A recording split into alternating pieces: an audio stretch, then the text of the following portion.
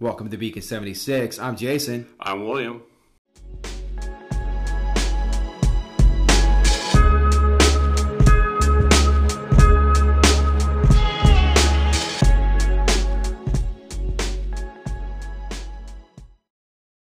All right, welcome back, everybody. We appreciate you listening to us today, and we just want to put this out there that we really could use you guys to just leave us some reviews on wherever you are streaming us from. We'd also could use for you guys to message us through our Anchor app, so that way we know what venues that you are hearing our podcast. That way we can reach out to you if you are leaving reviews or leaving messages on those. Yeah, we also want to know exactly what part of the world you're listening from, because we have listeners not just in the United States where we're currently broadcasting from, but from all over the world. So we want to know where you're hearing us from. Yeah, so it would be really great to just hear from you guys, and we can hopefully start to build some sort of a little relationship together, and can be able to give you guys more of what you want to hear in a podcast, and not just our own ideas. But yeah, you guys are currently listening to us, and we want to hear from you. Yeah, exactly. We want to hear what you have to say, your input, your feedback about what you think of the product that we're putting out for you. Yeah, definitely. So with that being said, we just appreciate you very much, and again, thank you. Yeah, so last week we finished up with our WandaVision episode. Yeah. And we took a break from the chronological order of the MCU that we were currently working on, and we're going to jump back into that this week. Yeah, we're going to jump back in, and I'm excited about that, because I feel like talking about the MCU is, obviously fun. It's always an easy conversation. It is. And you're going to have people who have their favorites. You have your personal favorites. Mm-hmm. I know that I have mine. And jumping into this, knowing exactly the first one that we're going to start off with, you're going to find out exactly where I stand. Exactly. And with that being said, the first one that we're going to jump off into is Captain America, Winter Soldier. Yeah. So this, out of the whole MCU that's been released so far, this is my favorite. I'm going to have to agree with you. It's probably in your top 5. I will have to agree with you to an extent, because there's one other movie that I feel that the MCU put out that is right up there with this one. So for me, when Disney Plus first went online, this is the first movie that I streamed. Yeah. Out of all of them, this is the one that me and my daughters have probably watched the most, second to Thor Ragnarok. Right? And I don't even know if that one was on and available when Disney Plus first went live a year ago. I'm not really sure either.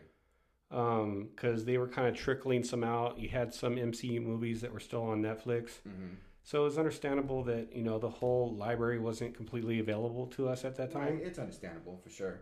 But I don't know what it was about this movie. This is, I think we mentioned this movie when we were doing where the sequels were better than the originals. Mm-hmm. And 100% this was leaps and bounds better than Captain America, the First Avenger. Oh, leaps and bounds. This was raising the bar on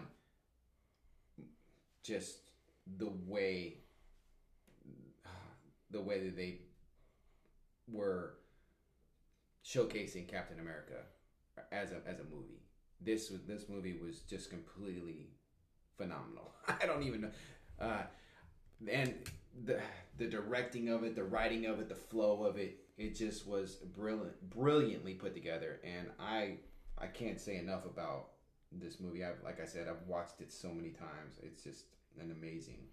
I mean, this is the introduction, so to speak, of some characters that we are going to see coming up in tomorrow.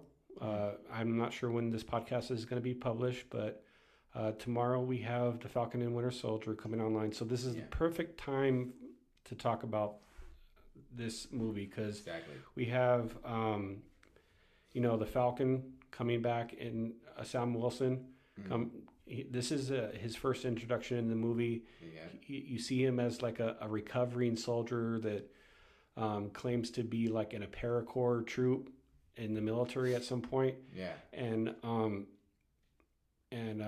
Steve Rogers is still like acclimating to this world. Yeah. He hasn't quite experienced things. No. And this is where you see the seed that's planted of On Your Left. On your left. Mm-hmm. Yeah. On your left. And up until this point, we've also been under the assumption that Bucky Barnes has died from what we saw in Captain America, the First Avenger. Yeah, you do get that total impression that he is no longer with us, and now that this movie is being put out, you start to realize that no, Bucky's not dead. He's actually this like super soldier as well, and it's so cool how that scene. I know I'm jumping ahead in the movie, but that first scene that they put out where you actually get like to see him, where Nick Fury is being chased, and then the Winter Soldier's standing in the middle of the street, and he throws this like this disc grenade type thing out, and it kind of blows up his SUV. You're right, but that scene right there, when that first moment when you see him as the Winter Soldier, you're just like, dude, this guy's gonna be pretty legit. Like, and for those that didn't know that the Winter Soldier is Bucky Barnes, seeing, because he has longer hair, he has like this smoky smudge over his eyes, he's wearing this like Darth Vader Kylo Ren type mask. I was thinking more like Bane. His very villainy. Yeah, he has a metal arm, and so Steve Rogers ends up pursuing him. He does. And he has his shield in hand, and he's like This guy is like step to step. Like jumping out windows. Mm-hmm. Yeah, and then it's not until like Steve Rogers throws his shield and Bucky Barnes. The Winter Soldier catches it with his metal arm that you're like, oh yeah. Damn.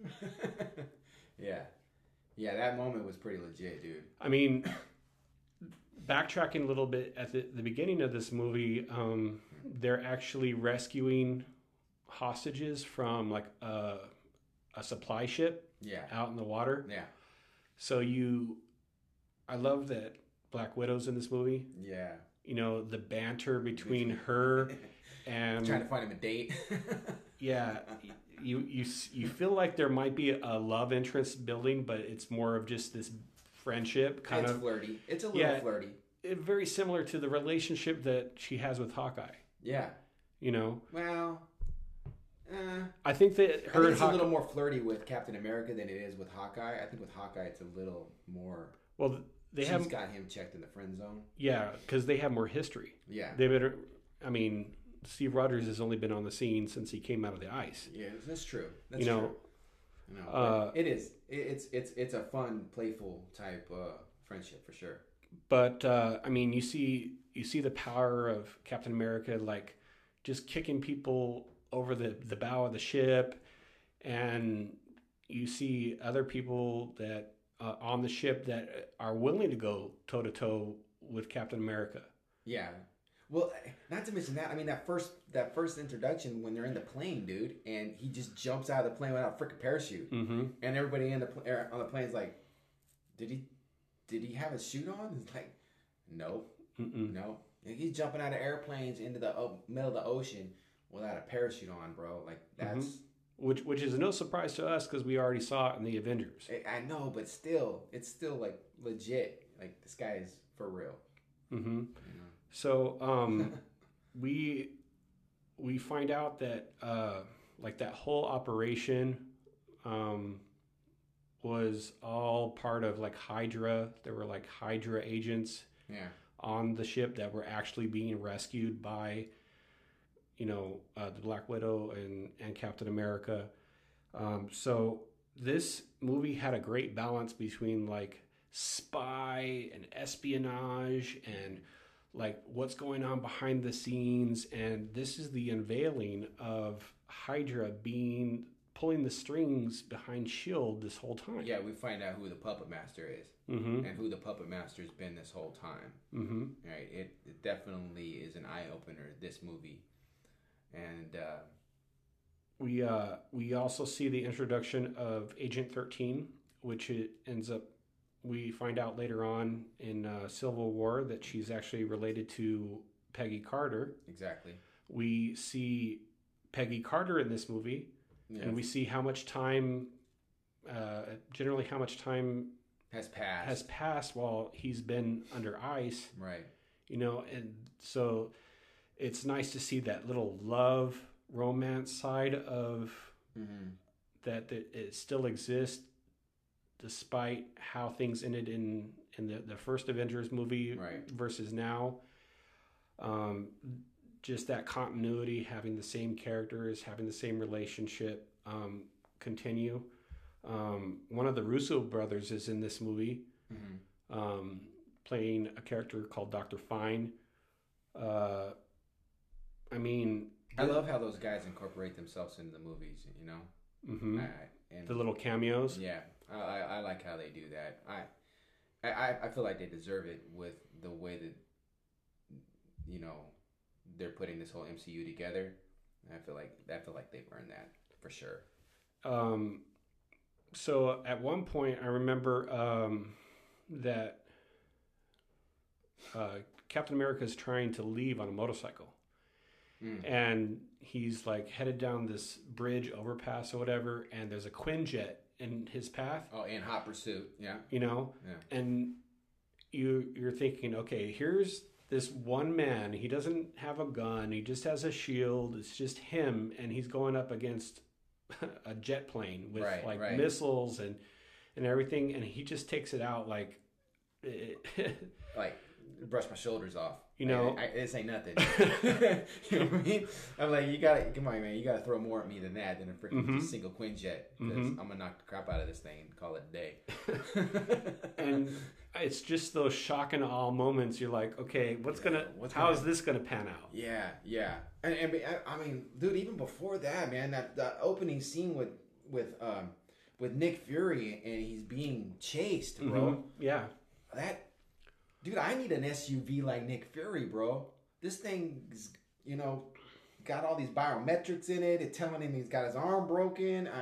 It's got,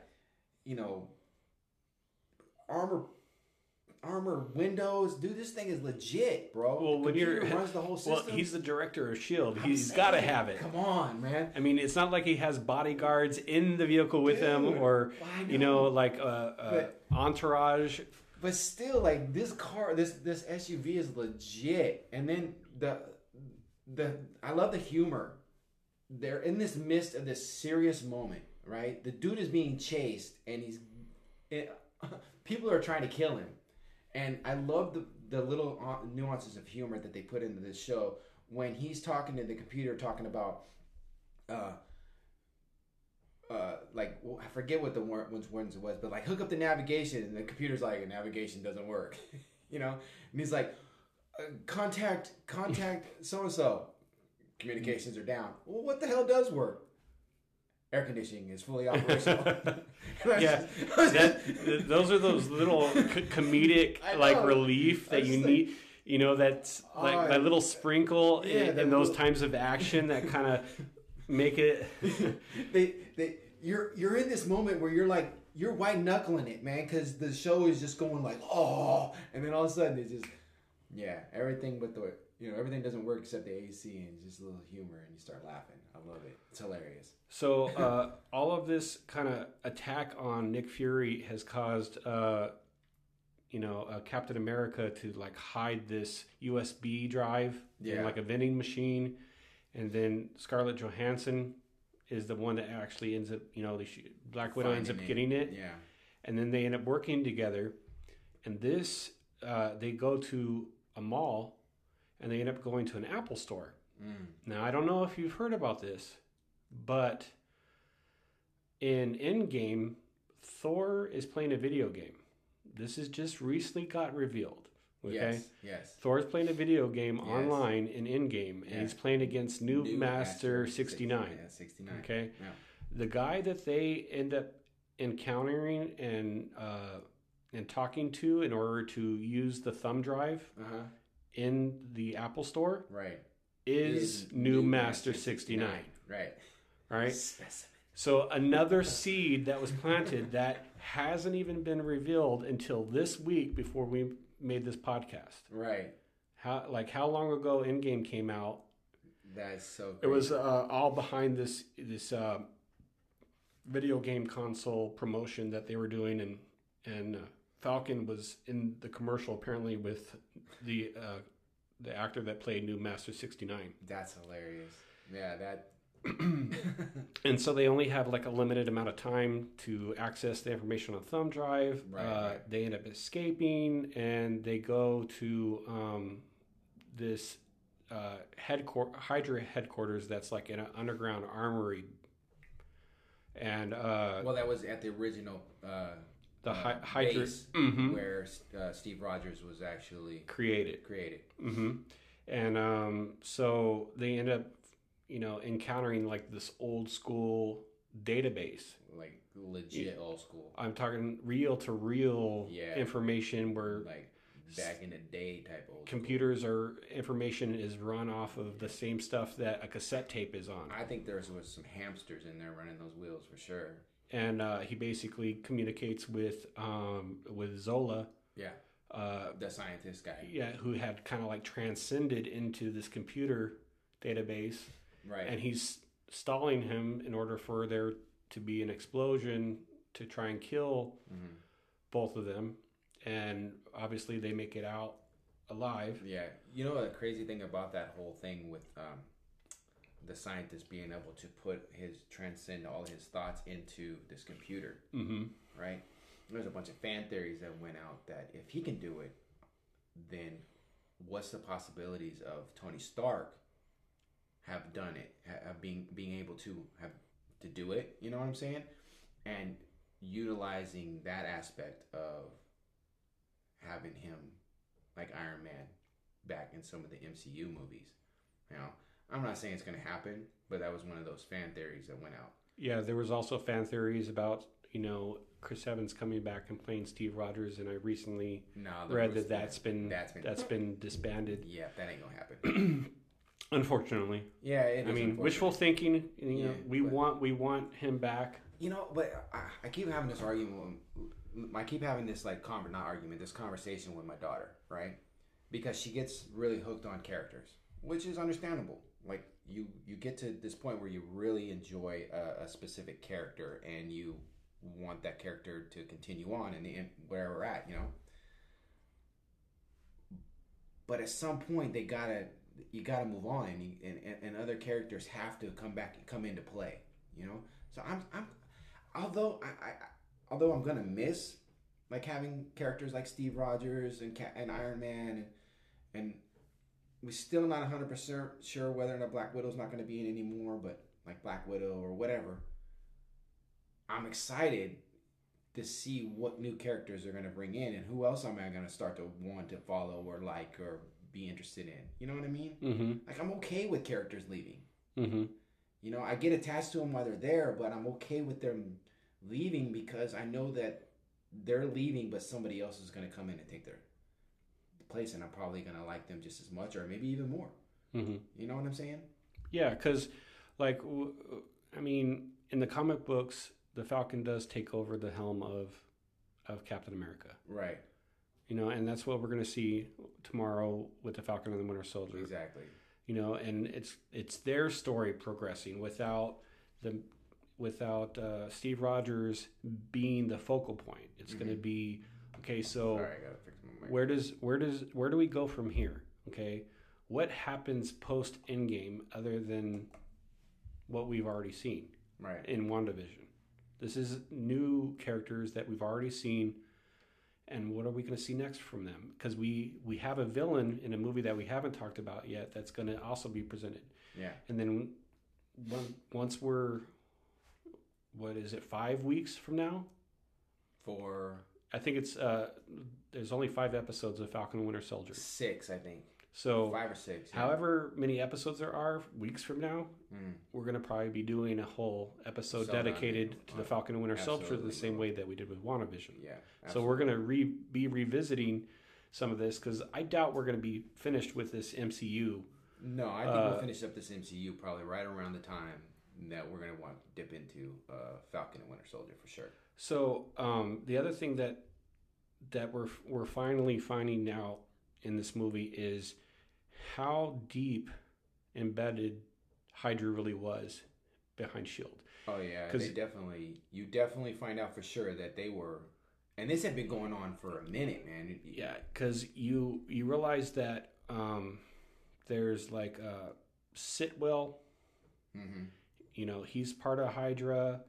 You find out that a politician, Stern, that was trying to get Tony Stark to release the Iron Man suit for military use during I think the opening of Iron Man 2 when he was sitting in front of like a city council. Right.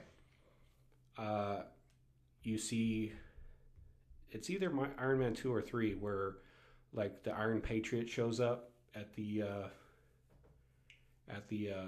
Stark Expo? The congressional hearings that they're having. No, it's not the expo. It's yeah, I think that was. It was just Rhodes. Too. I think it was just. Don Cheadle showed up to kind of speak, and Tony Stark wasn't prepared for him to be there. Yeah, I think it was actually Iron Man. I think it was 2. There's a politician, and his last name is Stern, and he's the one that's questioning Tony Stark about it. You find out that he's part of Hydra.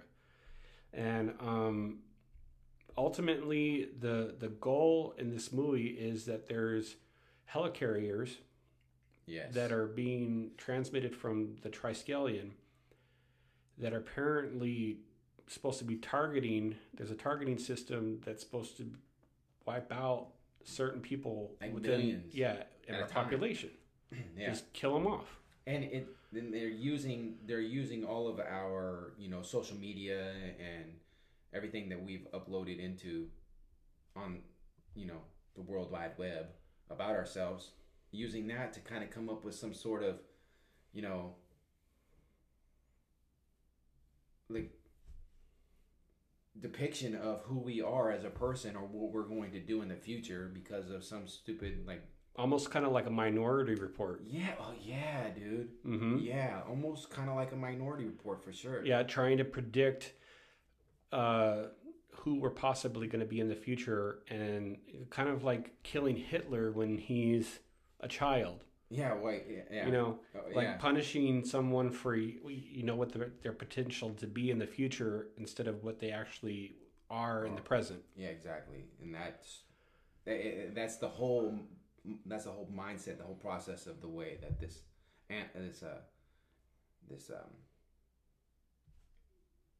plot, this story was going with that, and it's crazy how they could. I don't even know. And we finally get to see in this movie we see Nick Fury take a little bit more of a front seat approach to like some field action. I mean, we saw him in the first Avenger being out in the field instead of like trying to pull things together and give commands and orders. We actually see him being attacked. We see him getting shot up. We have to see him kind of reorganize, and at one point they make it seem like Nick Fury died. They did make it seem. Well, they had to. He had to fake his death. Oh yeah, he had to, for sure. So that way he would know who was actually part of Hydra and who was loyal to S.H.I.E.L.D. Yeah.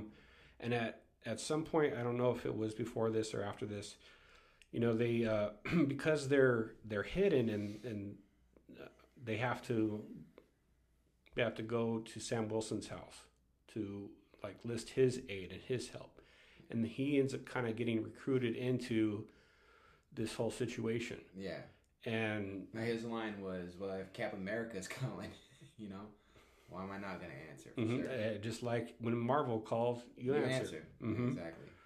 So he kind of joins their little group, and they all kind of work together ultimately to try and stop this onslaught of assassination, worldwide, you know, killing spree with the carriers they got planned. Yeah. And so Captain America's ultimate goal is to try and take out these panels that are on each. Like he's in one helicarrier, I think it is, at one point, and Sam's flying around doing another one, and he's even fought against the Winter Soldier. Mm-hmm. But the Winter Soldier just grabs one of his little wings and swings him like he's like a ragdoll. Yeah, like he's a silly. You know. Yeah. Luckily, he has a parachute. Exactly. In order to stay alive, and there's all this action going on, and you see you see Captain America fighting against the Winter Soldier, and it's this frenemy situation where you know that your best friend is not in his right mind. You know that the real version of him is underneath somewhere, and you got to get through to him, but he's brainwashed, and you got to fight him, and Captain America literally chooses the world over his best friend in that situation. And obviously Captain America, you know, comes to the rescue, and one of my favorite scenes in the whole movie is the reveal of the one of the other directors of S.H.I.E.L.D., who is actually a Hydra, part of Hydra underneath. Yeah. The Robert Redford plays a character named Alexander Pierce. Yeah. And when it's revealed that he's been part of S.H.I.E.L.D., Hydra the whole time, he's talking to these other like council that are presently there. And one of my favorite scenes is when there's this woman on the council. It ends up being Black Widow, and she has this like hologram mask over her face. That was legit, dude. That was unexpected. It was a surprise. I mean, the elevation in the theater, just like, you know. And then when Nick Fury wasn't able to access the database because there were all these protocols that were preventing him from accessing it that were put there by Hydra, he had another contingency plan. Yeah. And you finally get to see what's under the eye patch. He lifts it up. Because that was the eye he used. That was exactly. It's like, oh my gosh, this guy's got like backups for backups. Man, yeah, that was pretty legit. Yeah. Like, there's a reason this guy's the director of S.H.I.E.L.D. Because he's out thinking everybody. You know? Like, when you think you've got him figured out and how he's operating, he's one-upping you. You know? And that was legit. And ultimately, the helicarriers come crashing down, and one of them crashes into the Triskelion, which knocks down that like whole building and stuff. And Bucky ends up kind of snapping out of it and saving Steve Rogers there at the end too. And then you see that despite their final battle, and that Bucky, he got through to the Bucky Barnes side of the Winter Soldier. Enough for him to save his life. Yeah. You know? Which showed you some hope. That there's hope there, that things can maybe get back to the way they were with them. Yeah, so this movie... Dude, from beginning to end.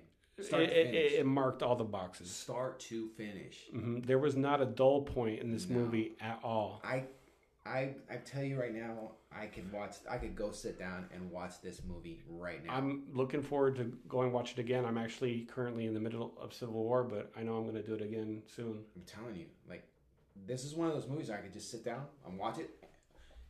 No matter how many times I've seen it, watch it from beginning to end and still enjoy it.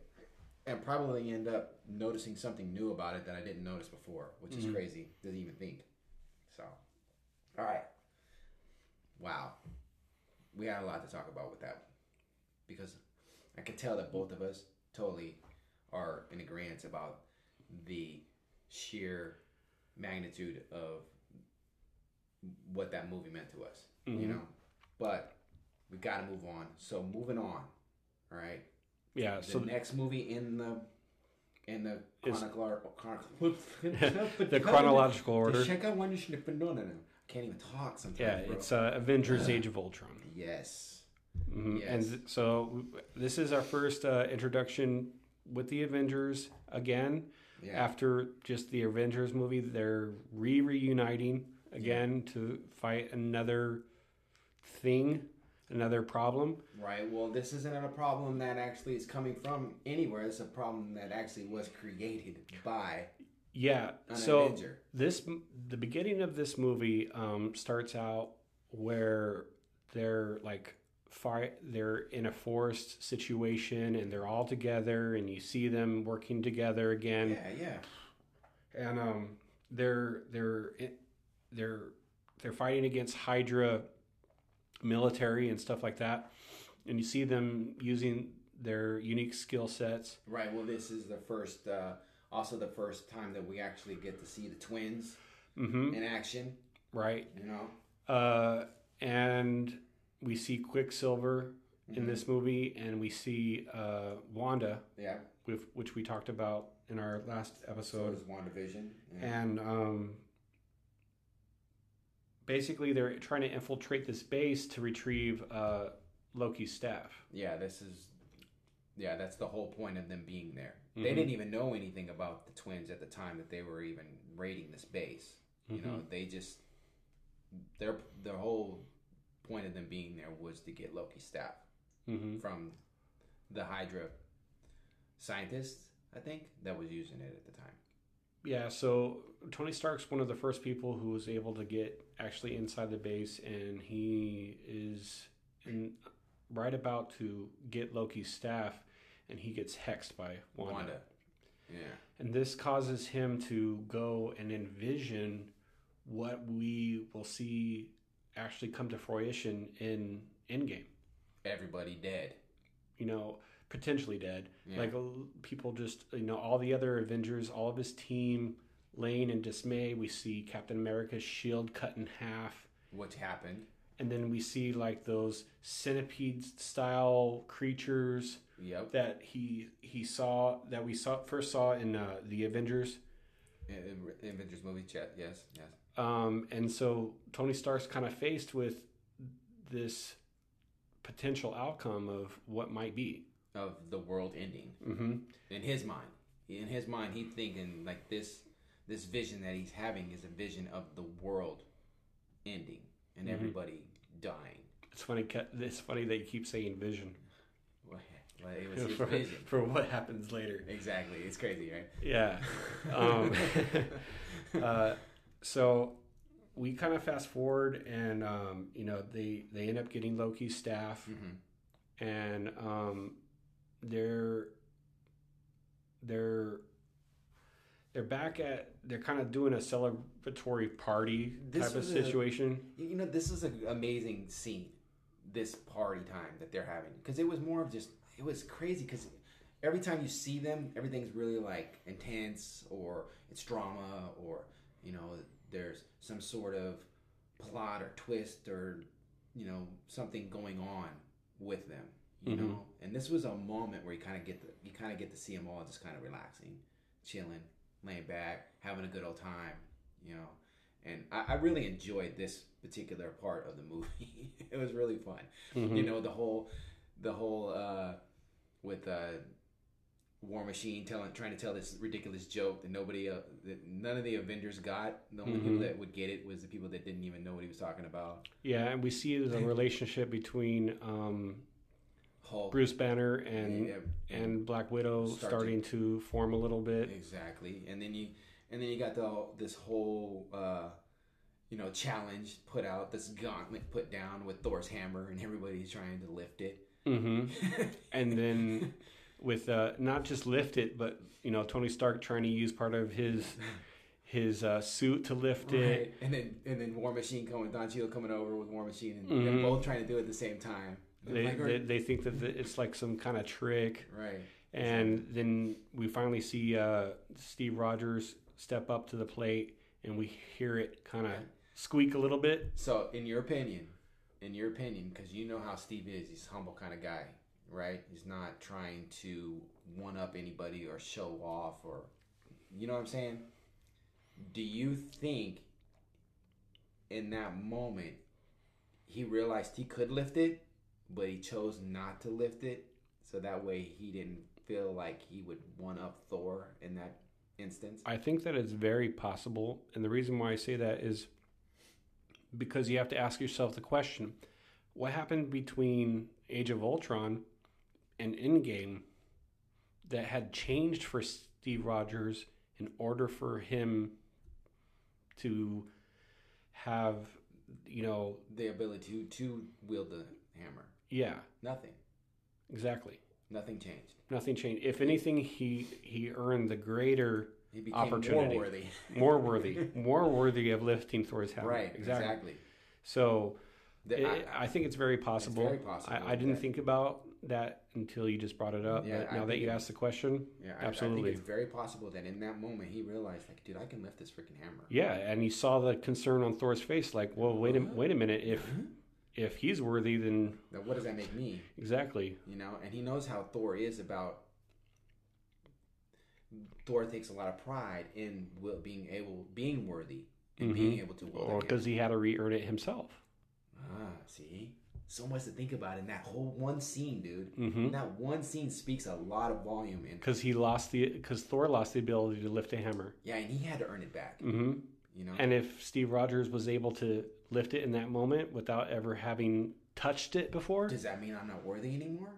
Does that mean I gotta re-earn this again? Mm-hmm. How's that gonna affect him, dude? There's so much to think about in that one. And then you got the whole scene after all this drama was over, when the Vision comes into play, right? Oh, that's way later. That's way later, but yeah. And then he's able to wield the hammer. Mm-hmm. It all kind of ties in together. That's why I brought it up. Right. But then he's able to wield the hammer. He picks it up like it's nothing. Like it's nothing. And then everybody looks at him like what the heck? It's just like crazy. But anyway, back to the party. We finally get to see this like mangled, destroyed, kind of half put together version of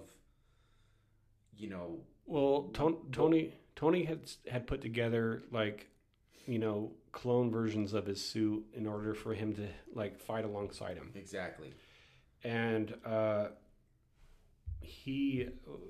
we didn't know it at the time, but him and Bruce Banner were working on creating one entity, one sole, robotic entity that would have complete, basically the power of the Avengers, right. And protect the world.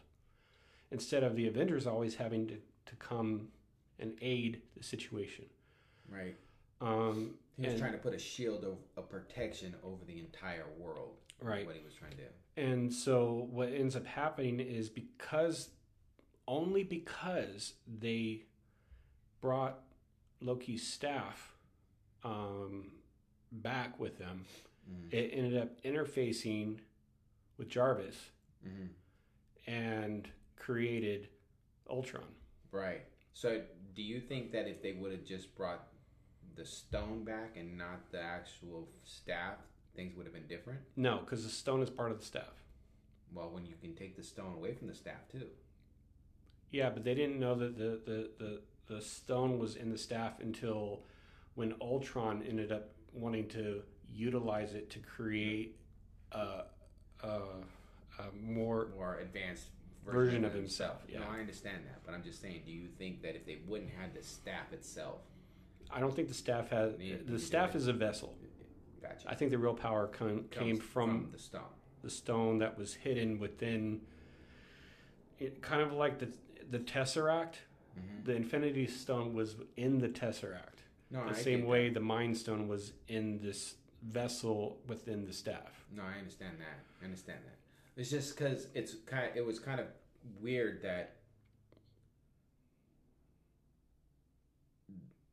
it had a different effect when it was taken out of the stone and placed into what would soon to become Vision, right? Than it did when it was in the staff and was used to create Ultron. Well, you see what I'm saying? It had a different effect. So look at it this way. The Mind Stone had a mind of its own. It chose to use what was available to it in order to make itself known. Okay? It interfaced with what was already in existence that was created from Tony Stark and Bruce Banner's mind. Which was a protective type, and kind of corrupted it. It did. Yeah, I'll give you that. It did corrupt it for sure. And then it took what was meant for good and put a whole different dynamic on it.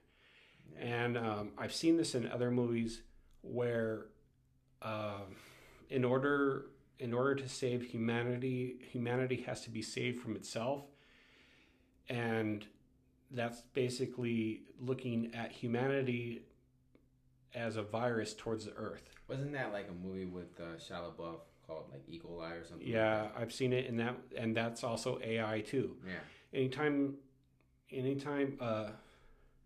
war games. Where classic. A computer thinks that Terminator. That the situation is a real life scenario. Yeah. And tries to take over based on its programming. Mm-hmm. Okay, well, in order to do this, yes, humans created me, but in order to do what's best for Earth and humanity, I have to look at the projected outcome and do what's best for the future. Yeah. Regardless of who's going to die or who gets killed, and Hey, dude, AI is going to take over the planet someday, so just be careful. Siri. We saw it. Terminator, man. Siri. That's another movie where AI. Yeah. I'm just saying. Alexa. They're gonna team up, bro. Mm-hmm. It's gonna be called Select. Skynet. Skynet. I'm just saying, bro. Watch yourself. Be careful what you put on the internet. So we see, Ultron introduce himself to the Avengers. Yeah. And only Bruce Banner at this point, and Bruce Banner and Tony Stark know, because when he says, who he is, yeah, only they know. Only they know because they were the only ones working on the whole project. Okay? And Thor just eliminates him. Okay, yeah. And in that moment, we've talked about this in WandaVision. In that moment, you see the physical embodiment of that version of Ultron get destroyed, but he's not destroyed. Yeah, that's just a vessel. The way that Zola transcended into a computer, Ultron did the same thing, and there's no telling that he hasn't done it again at the end of this movie in order to exist later on in the MCU for us to see him as a villain again. Exactly. There's no telling. But that whole opening scene when he walks out, dude, I love the fact that they playing the song from Pinocchio, No More Strings on Me. But yeah, he kind of sings it. Yeah, dude. That is really freaking creepy, bro. Like, that whole opening scene is very, very creepy. And it really just puts this, like, it brings a totally, if that song wouldn't have been on there, it would have been a totally different, it wouldn't have had the same effect. but it really gave it this creepy vibe. I loved it, dude. I love that opening scene. So up until that point, the showing of Ultron for sure. So because of what happened in that moment, we find out that Bruce Banner and Tony Stark have to then let the rest of the Avengers know what they've been up to. Mm-hmm. You know, and this is, I think, one of the first times that you start to see a little bit more of the, other than Avengers, you see the differences of the mindset between Tony Stark and Captain America. Yeah. You know, you see that they're on different sides. Yeah. Not just by the era that they grew up in, but just their mindset, their experiences, stuff like that. Yeah, I think they're mostly on different sides because of their values. Mm-hmm. More than really anything else. It's their belief. Mm-hmm. Right? And Steve has this moral compass that he believes that, you know, everybody deserves a chance, and that, you know, you do on, kind of like that whole do unto others as you would have them do unto you type attitude, right? Mm-hmm. Tony has this, doesn't really have a moral compass, so to speak. He's more on this mindset of I'm gonna do whatever it takes, no matter who I gotta step on or what I gotta do in order to get where I need to be, right? And if the what's that saying? The means justify the means. How does that saying go? If the ends justify the means, then hey, that's what needs to be done. Yeah. So Tony is kind of the I in team. Yeah, definitely. You know, definitely. And in some ways, Captain people America. People say there's no I in team, but if you take away the T and the A, it spells me. Mm-hmm. I'm just saying. Yeah. There's another way that there's an I in the team, but I can't really vocalize how it's there. I'll have to show it to you another time. And so Tony Stark is someone who's been given everything. Yeah. You know, he's a trust fund baby. Oh, he's a silver spooner, bro, for sure. Whereas Steve Rogers is a guy that had to fight for everything that he's got. Yeah. And he was lucky enough to be given the gift that he has. Well, that's why he was chosen to be able to have the gift that he was given. And that's another deeper dynamic between the differences between these two guys. Yeah, exactly. And why they have the decision. Tony feels like, well, you know, if I have the technology to do this, I'm going to do this. I'm not going to consult with anybody about it. Because the second I consult with somebody, they're going to try and steal it from me like they did with the Iron Man suit. Exactly. Okay? It's all about with him, for sure. And Steve Rogers is about, like, protecting humanity for the greater good. The we. But even Thor is upset about the decision-making process to create Ultron. He is. You know, he almost ends up choke slamming Tony Stark. You know? Yeah. And just real quick side note, because I forgot his name. I had to look it up. And then we can go on. I'm sorry. James Spader. James Spader. Mm-hmm. Wonderful choice for the voice of Ultron. Wonderful choice for the voice of Ultron. Mm-hmm. And you can continue to see some of his villainy. Yes. I think The Blacklist came out shortly after this movie did. It's totally, yeah. That is a great show, man. By the way, I have watched it. Oh, and that is definitely a great show. But I forgot it. I'm so bad with names. Mm-hmm. You know, thank God for having my phone right here to be able to look up names.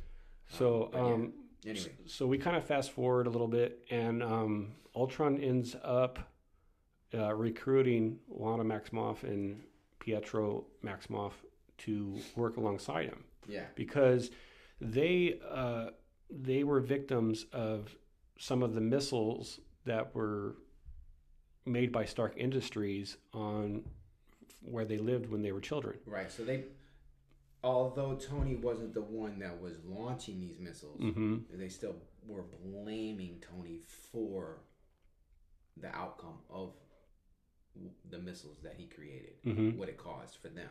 and that was the death of their parents. So not only do you have this super robot that you created with the power of a Mind Stone, you also have two twins who, at the time, you're under the assumption were products of the Mind Stone as well. Exactly, were created by the Mind Stone, but we have since learned that's not the case in WandaVision. Mm-hmm.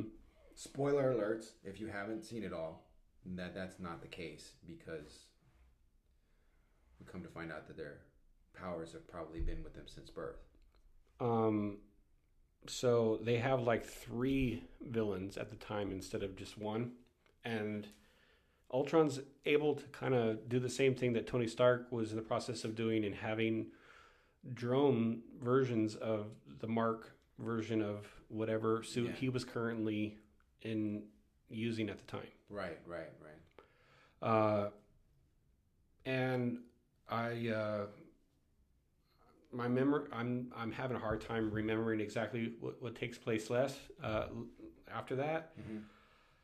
But I know that we end up moving forward to them needing to go to Sokovia. No, that's way down the line. Oh, you're not there yet. No, they end up having to go to like Hawkeye's farm. Yeah, his farm. And that's when they realized a lot of the Avengers didn't even know that Hawkeye had a family. No, because,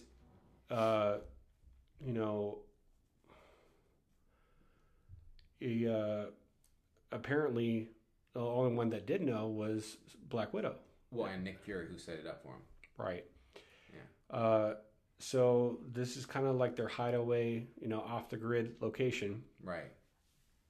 I think leading up to this, Thor was starting to have some visions about stuff that was going on. Well, that was because of the hex that Wanda had put on him. Oh, that's right. Okay, so let me back up a little bit. There was another encounter where they were in a warehouse and they were stopping Ultron from now I remember. Adamantium. Mm-hmm. Yeah, right. So Ultron had went into like the database and found out that there was a guy that had recovered a large amount of vibranium. Right. At one point. Yeah. And he ended up adamantium, but vibranium. Yeah. You got it right. And that was that ends up being Claw. Claw, played by Anthony Serkis. And this is our first appearance of that character as well.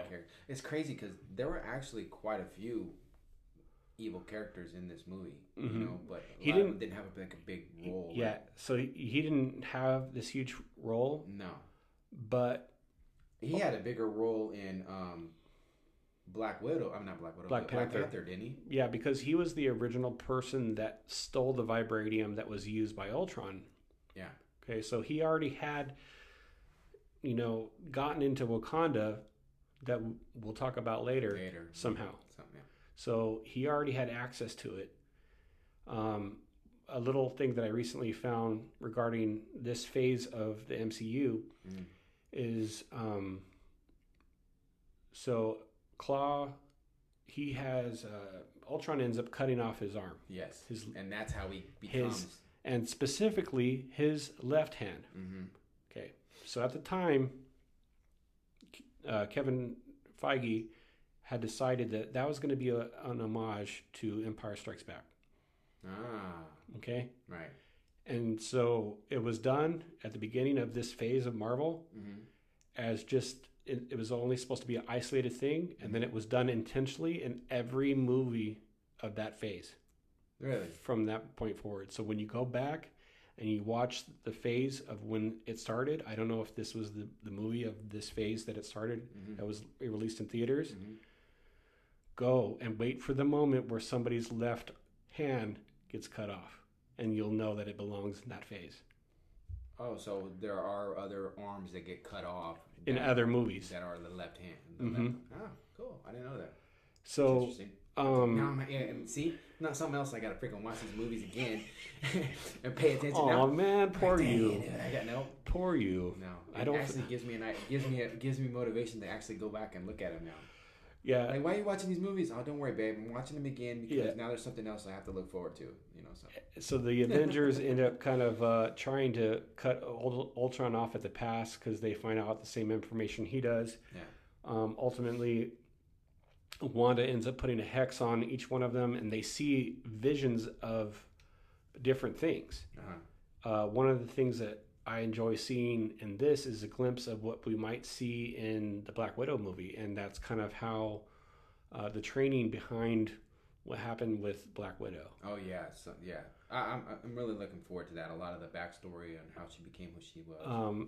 But one of the best interactions that I liked in this movie is the fight between Iron Man and the Hulk when the Hulk gets hexed. Oh, with the Thor, the Hulk Buster. Mm-hmm. He has to like call down like Victoria or something like that. Yeah, he calls and Victoria. Like all these These pieces from like a satellite in space fall to the earth and like cling on to the Iron Man, and it creates the Hulk Buster, and that whole fight scene. Woo! Yeah, that was knucking butts, man. You know, I mean, they were toe to toe with one another, and when he ended up like having like on his fist on automatic reload, just punching, looked like a jackhammer. And then that moment when the Hulk spit out a tooth, and Tony Stark said, "Uh-oh." Dude, that moment too, when he's got him like he's flying through the air with him, and he's talking to Jarvis on the, and he's like, "Hey, how quick can we buy a building?" Yeah, because I'm about to decimate it by dropping this freaking green atomic bomb on it. What's that crazy part was that whole scene where he dropped these like pieces around Hulk, thinking it was gonna like encase him. Right? And it had him. It encased him. But what he forgot to think about was the ground below him. Him digging a hole in the ground and coming up out through the floor. Yeah, that was pretty amazing, bro. Definitely. Yeah, that scene, man, with him coming out of the ground, that was pretty legit. Like that whole Hulkbuster, Yeah, and you got to see a little bit more of the powers of Pietro Maximoff and Wanda both together. And then, Ultron ultimately gets what he needs, and I think that's when they end up fleeing to Barton's ranch or whatever. Right. And to kind of like regain perspective, and you see a encounter on this farm between Tony and Steve, right? About again their differences on how they view things, and this is all these are seeds that are being planted to lead towards civil war. Exactly. And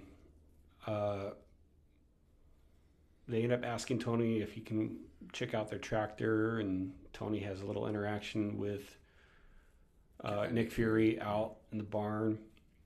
One of the things that I kind of was a little bit disappointed about this movie is that because of the visions that Thor is having, I mean, I appreciate that he has obligation to Asgard, but it's during that moment they bail. Boom, gone. He leaves. So you have the Avengers without Thor. Yeah. Yeah, I didn't understand why he bailed at that moment in time. Like, it didn't make sense to me either. Like, they should have just had him finish out the rest of that particular movie and then bail at the end or something, So we fast forward a little bit, and the next thing that I remember is the decision making that Wanda starts to tune in regarding Ultron. Well, yeah, she starts to realize that in that moment, like once Ultron starts to upload himself into this upgraded version of himself that he wants to inhabit, you start to get this version of him starts to have like actual like real. It seems like having feelings because Ultron didn't have any feelings that Wanda could pick up on, you know, or any kind of like actual like human thoughts. It seemed like there was something there that was missing that she wasn't able to read with Ultron. I think it was. I don't know if it was even really that. I think it was more of the fact that Ultron's agenda was to kill humanity, not to destroy the Avengers. And Wanda. Well, that's what I'm saying. She couldn't read that. Like with everybody else, she could read, like with Tony and everybody, she could read their agendas. Yeah. So was that because he was robot or? I think it was. I think it was because he was a robot. So there was really no like. It's like it was just like really nothing there, you know. But once it all started to upload into what was soon to become Vision, and she touched him, right? Then she fully got a awareness. She became woke, so to speak, you know, on his agenda and where he was really come from. And then that's when her whole mind frame switched as far as, you know, hey, this dude's not what I thought he was. I'm not getting this impression anymore of him. Yeah, so instead of having what you thought was enemies become allies because they're actually in their homeland, in Sokovia. Yeah. And Ultron has this grand design to not only have a more permanent residence in this embodiment that's being created out of the vibranium that he's stolen in this kind of like sarcophagus 3D printing machine. Right. He plans on uprooting a huge chunk of Sokovia and using it as like a meteorite for Earth. Which is brilliant. And so we have this whole interaction between different versions, like mini-me versions of Ultron that are fighting all of the Avengers. All the Avengers at once, basically, in this big, huge, like, battle. The only, like we said, the only Avenger that wasn't there, you know. It's like a swarm of bees being controlled by a king bee. Yeah, everybody was. It was pretty amazing. You know, and you get to see a little bit more of the dynamic of each one of their characters, and ultimately, you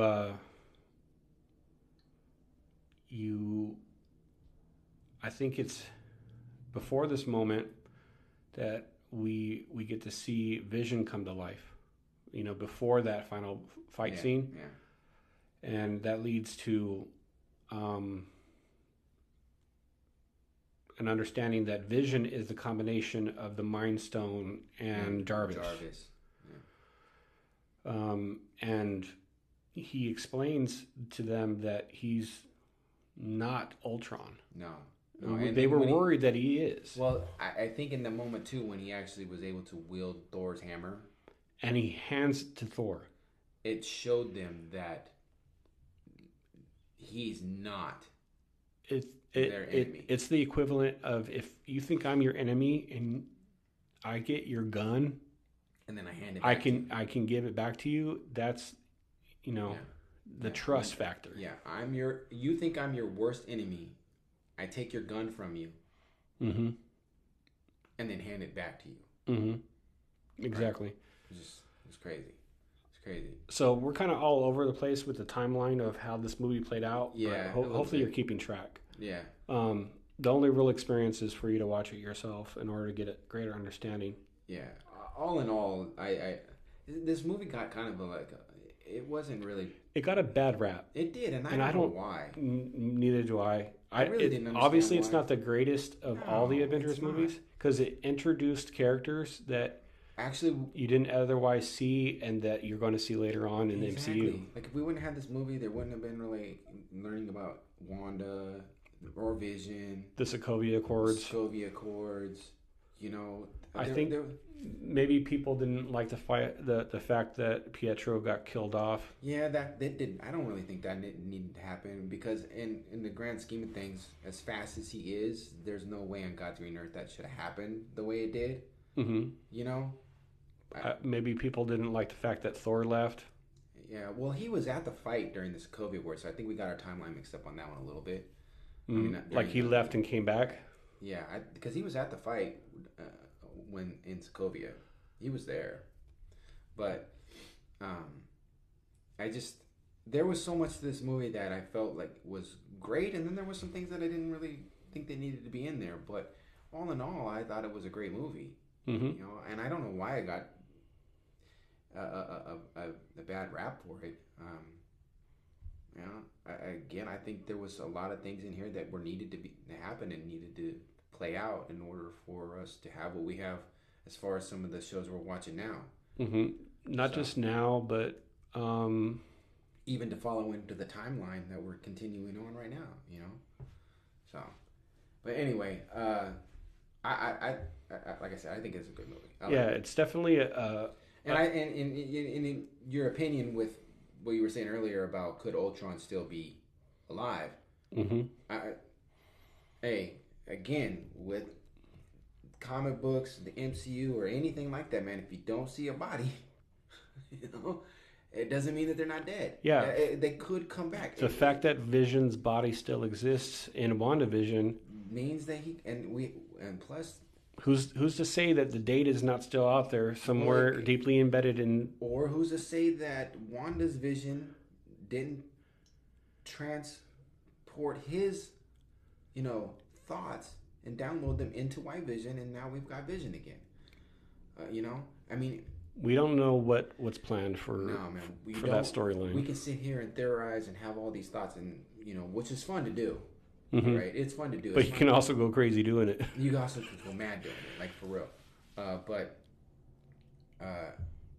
Again, I enjoyed it, and I've seen this movie a few times. And I probably will end up watching it again at some point.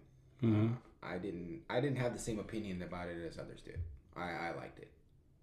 Yeah, I don't think you're going to have a full grasp of, because as we said before, when it introduces Claw, he's kind of one of the side villains in Black Panther. Yeah, he is. So this is kind of stepping stone for that, and it's definitely a stepping stone for WandaVision. Definitely a stepping stone for WandaVision. Because you're not going to see like the torment that not only they went through, and their fight and why they joined.